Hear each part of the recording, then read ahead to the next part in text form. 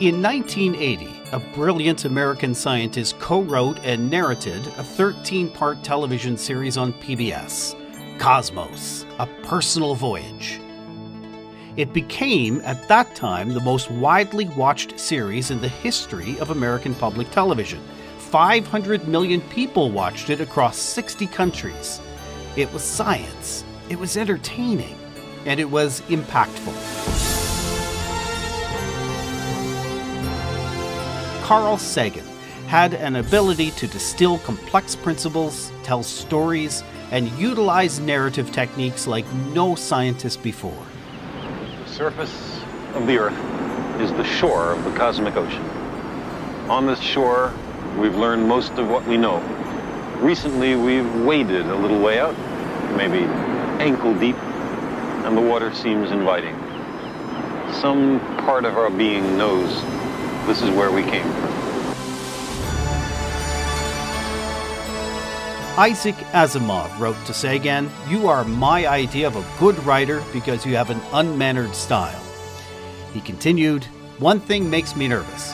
It's entirely too obvious. You're smarter than I am. I hate that." Sagan was a scientist and a terrific communicator, and he was polarizing. Other scientists felt he was getting too much publicity for a scientist. One Nobel Prize winner, Fred Whipple, managed to keep Sagan from receiving tenure at Harvard. Another said, wherever you turned, there was one astronomer being quoted on everything.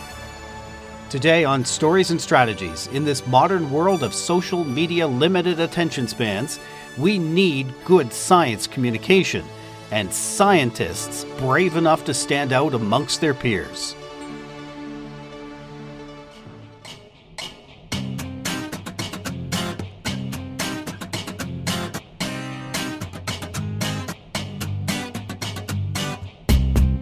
My name is Doug Downs. My guest today is Chantal Barriot. Salut, Chantal. Bonjour, Doug. Bonjour, comment ça va? You're joining us from Sudbury, Ontario today. How are things in the Big Nickel today? Oh, they're wonderful. A little chilly, but real well, real good. I do know. I lived in Sudbury 3 years. You know where the Black Cat used to be? Yes. I lived kind of above it. So wow. You know the establishments in the surrounding area. I had the best rec room of all my friends. I was a lot younger. And before I was married. Of course. Yeah. A very colorful part of town. Indeed, yes. Chantal, you are the program director for the Science Communication Graduate Program at Laurentian. You have your PhD in Science Education from Curtin University in Perth, Australia, a BA with Honours in Psychology from the University of Western Ontario in London, of course, yep, and a Master's in Science Communication from the University of South Wales in Cardiff. So you sort of saw the world as you were getting your education.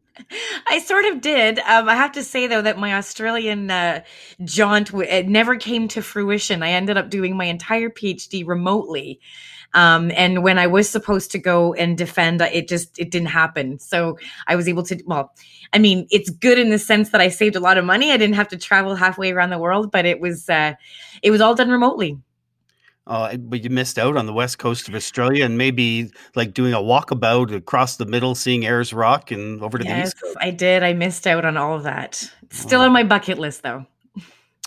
So first question, what are you up to? I mean, Chantal, it's simply the natural order of things here. Scientists, engineers, they have wonderful skills in their domains, but they completely lack in communication capabilities, and they need to hire us PR pros. You are kind of messing with the natural order of things here. That's funny. Our program was indeed inspired by the challenges that scientists often face when they're communicating their life's work with general audiences or with what we like to call non-specialist audience or non-expert audiences. So briefly, the history of all of this is I grew up working in a science center. I grew up working at Science North. And I got my first job there right out of, when I was in high school. I worked alongside with scientists in the science center because that was really unique about Science North is that the people who work there have science degrees. They're scientists and they were amazing communicators. I was like a 15-year-old learning from the best. And they really knew how to engage people with their passion and their language and their metaphors and their stories. And I was like, this is really incredible. How does one study this? How does one study what makes good, effective science communication? And there was really nothing that existed around here. So after I had done my undergraduate degree in psychology, I was still looking for, what exists, and found that Australia had a couple of programs and that the UK was developing programs. So I'm going to age myself a bit, and that was in the late 90s. And Science North was actually instrumental in helping me pursue this passion of having a program that trains, or that really teaches and studies effective science communication. And they paid for me to go and do my master's degree in science communication in Cardiff, Wales, with the stipulation that I would come back and start one with Laurentian University, because physically Laurentian University and Science North are literally like 2 kilometers apart on the same road. So it really made a lot of sense for us to combine our forces and do this. So we modeled our program after those, with a decidedly Canadian perspective or aspect and views. And that, the rest is kind of history. That was in 2005. And we've had such success and such demand. We've never gone a year without, 20 to 40 applications for 10 to 15 spots. So it's been great. This really is great. Now, you need a science degree just to qualify for the courses. You teach rhetoric, communication strategy, design theory, socio-psychological influences. I mean, even public engagement. You're like teaching scientists how to listen to people and stuff. Yeah, the program is really set out to help students who are coming from science backgrounds, and they come from everywhere, like from either they have a BSc already, or they have a master's degree sometimes in science. And even recently, we've had students come to our program who already have a PhD in science, whether it's biology or geology or physics or what have you. So the idea really is, to do a real shift, like a paradigm shift in the way that they think about how to communicate and engage, I keep saying non-specialist or non-expert audiences. And that can be really, really challenging. So in the program, we really start them with this sort of theoretical foundations in humanities and social sciences, because for the most part, these students haven't typically taken courses like that. Yes, all undergraduate science degrees usually require you to take one humanities course or one arts course. And yes, typically somebody will have taken maybe one English course when they were an undergrad. But for the most part, the students that come to our program have really kind of distanced themselves quite a bit from thinking about the human mind and the art of persuasion, if you will, and how we use language, and what are the social psychological influences on the way we think and the way we learn and the way we have opinions, form opinions. So all of these things are really sort of the foundations, I guess, of the first term of our program. Like, that's how we kind of take these students who are fresh out of a science degree and start to introduce them to the world of communication.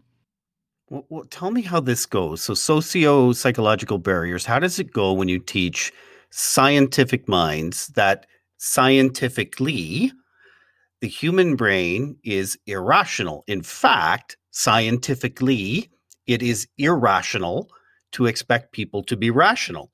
Yeah, that's exactly. That's our point really for the whole program. So I got to tell you, it doesn't happen overnight. We have our program lasts 12 months, and it lasts 12 months for a reason. It's helping very sort of logic focused people understand the like you said, the fundamentally irrational way that typically human beings process information or make decisions. It's challenging, and there's a lot that goes into knowing that and understanding that. And that's why we have all the different courses, like having a course, for example, in the rhetoric of communication, like the rhetoric, like, rhetorical theory. imagine you're somebody who's done like a physics degree and you're taking a course in rhetorical theory to understand what ethos, pathos, and logos means, Yes. right? And how to appeal, like how there are actually different appeals to a persuasive argument. And it's not simply logos. It's not just logic, but, emotion and trust and credibility and all of those things go into it. So we give our students a real good grounding, right? A real good foundation in the way that the human mind and human language works. Absolutely. We've all been living through this COVID thing for the last year plus. This is just my thought, but I think we're at a peak moment in history in which scientific evidence and advice is listened to and adhered to at a higher percentage than it otherwise would be. That's not to suggest that everyone is falling in line and following the rules. That we haven't seen that with COVID, but the majority, a lot of us, have been listening and following the advice. And for your students, human nature, that will not last forever. Believe me, we will break away from that. Yeah, you're right. It won't last forever. And this is certainly a peak moment for, seeing how important science communication is. And in particular, right now, it's health communication and medical communication and all that is COVID related. And yeah, people are adhering for the most part and listening to scientists and researchers. And right now, I think it's also peak credibility as well. Like there's peak credibility with our health, public officers of health. Of course, Bonnie Henry comes to mind out in BC and Dr. Tam and they're really able to present themselves with credibility, trust, and some empathy as well. And I think the empathetic factor has been incredibly important. All of which is almost contrary to what a scientist would see as most important, which would be lead with the facts, lead with the stats, but it's not. So hopefully, to your point, Doug, there's a legacy that is left in the public's mind. Yeah, I think the public, you're right, will do its part, and scientists. And your program is proof of this. Scientists doing their part to step up and learn and practice understood science of communications, that's going to help as well. The other side to how well you present the information is how well you listen. And we talk about active listening skills. And we have a lot of public participation professionals that listen to this podcast. I want to play you a short clip from the TV series Big Bang Theory, which has scientists, right? Yes, they do. In this scene, Sheldon, played by Jim Parsons, needs Amy, played by Mayim Bialik, to use more active listening. First, there was PlayStation, aka PS1. Then there's PS2, PS3, and now PS4. And that makes sense. You'd think after Xbox, there'd be Xbox 2. But no. Next came Xbox 360. And now, after 360, comes Xbox One. Why one? Maybe that's how many seconds of thought they put into naming it. Can you get the butter, please? However, with the Xbox One, I can control my entire entertainment system using voice commands. Up until now, I've had to use Leonard. Then get the other one. Pass the butter. Hang on. I don't feel like you're taking this dilemma seriously. Fine, Sheldon. You have my undivided attention. Okay, now, the PS4 is more angular and sleek looking. No way! It's true. But the larger size of the Xbox One may keep it from overheating. Well, you wouldn't want your gaming system to overheat? No, you absolutely would not. And furthermore, the Xbox One now comes with a Kinect included. Included? Yes. Not sold separately. Although the PS4 uses cool new GDDR5 RAM, while the Xbox One is still using the conventional DDR3 memory. Why would they still be using DDR3? Are they nuts? See, that's what I thought. But then they go and throw in an ES RAM buffer. Oh, wait a second. Who's they? Xbox. You're kidding! No, I am not. And this ES RAM buffer should totally bridge the 100 gigabit per second bandwidth gap between the two RAM types. This is a nightmare. How will you ever make a decision? See, I don't know. What should I do? Please pass the butter! Oh, that's so wonderful. That is just fantastic. Love it. And kind of spot on in a completely overproduced maudlin sort of way. But yes, that's an exaggerated form of the human brain, I suppose. Well, it points to our listening skills, right? As researchers, as scientists, as people, as human beings, and wanting to be listened to and acknowledged and, actively listened to. One thing we talk about a lot in communications is that traditional paradigm of a transmission model of communication that has expired. To be honest, comms people don't always live it. We create monstrous PowerPoint decks for presentations. We still create websites that become burial grounds for ancient giant PDF reports. And we still think, this is the most prevalent one, we still think a perfectly crafted key message is the key part to making a difference. I've seen executives spend hours on the perfect key message, and it's irrational. So it might be irrational for me to think they should be rational. How has that experience been for your students and your graduates? What we've seen over the years is, drilling home this point that the transmission model is expired. And it's, we always talk about dialogue model and how important it is to understand our audience and to know our audience and to know what they need and know what they want. And yes, we spend time on crafting key messages. The way that our students typically engage with this and what we foster, if I can say that, is that the key message is really just our guide, and it's the guide that leads the way, but that there's a lot that has to come in behind that key message that includes the audience, that includes their needs, their, and specific. And in fact, one of the activities that is kind of a pinnacle in our toolbox of teaching materials, we call it our audience's framework, or our communicate with intent framework.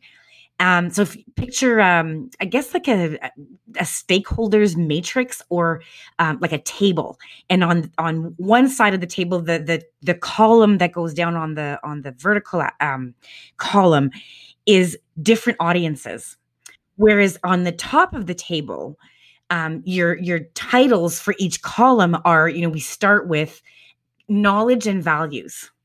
What does this key audience know and value and believe in? The second column would be, what is the goal of the communication with this audience in particular? What are you trying to achieve?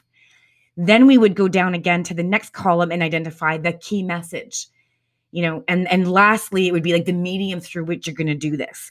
And what that makes the students really realize is that you can't have the same key message or the same goal even for every different audience, because every different audience has a different, comes to you or has different needs, different values, different interests. They're coming with different motivations, different expectations, and you have to tailor your key message and your communication along with that, to match it. Wow. If scientists are better able not only to communicate in a transmission function with the rest of us, but if they're better able to interact, relate, and understand, will that have impact on government support for important research? I have to think it must.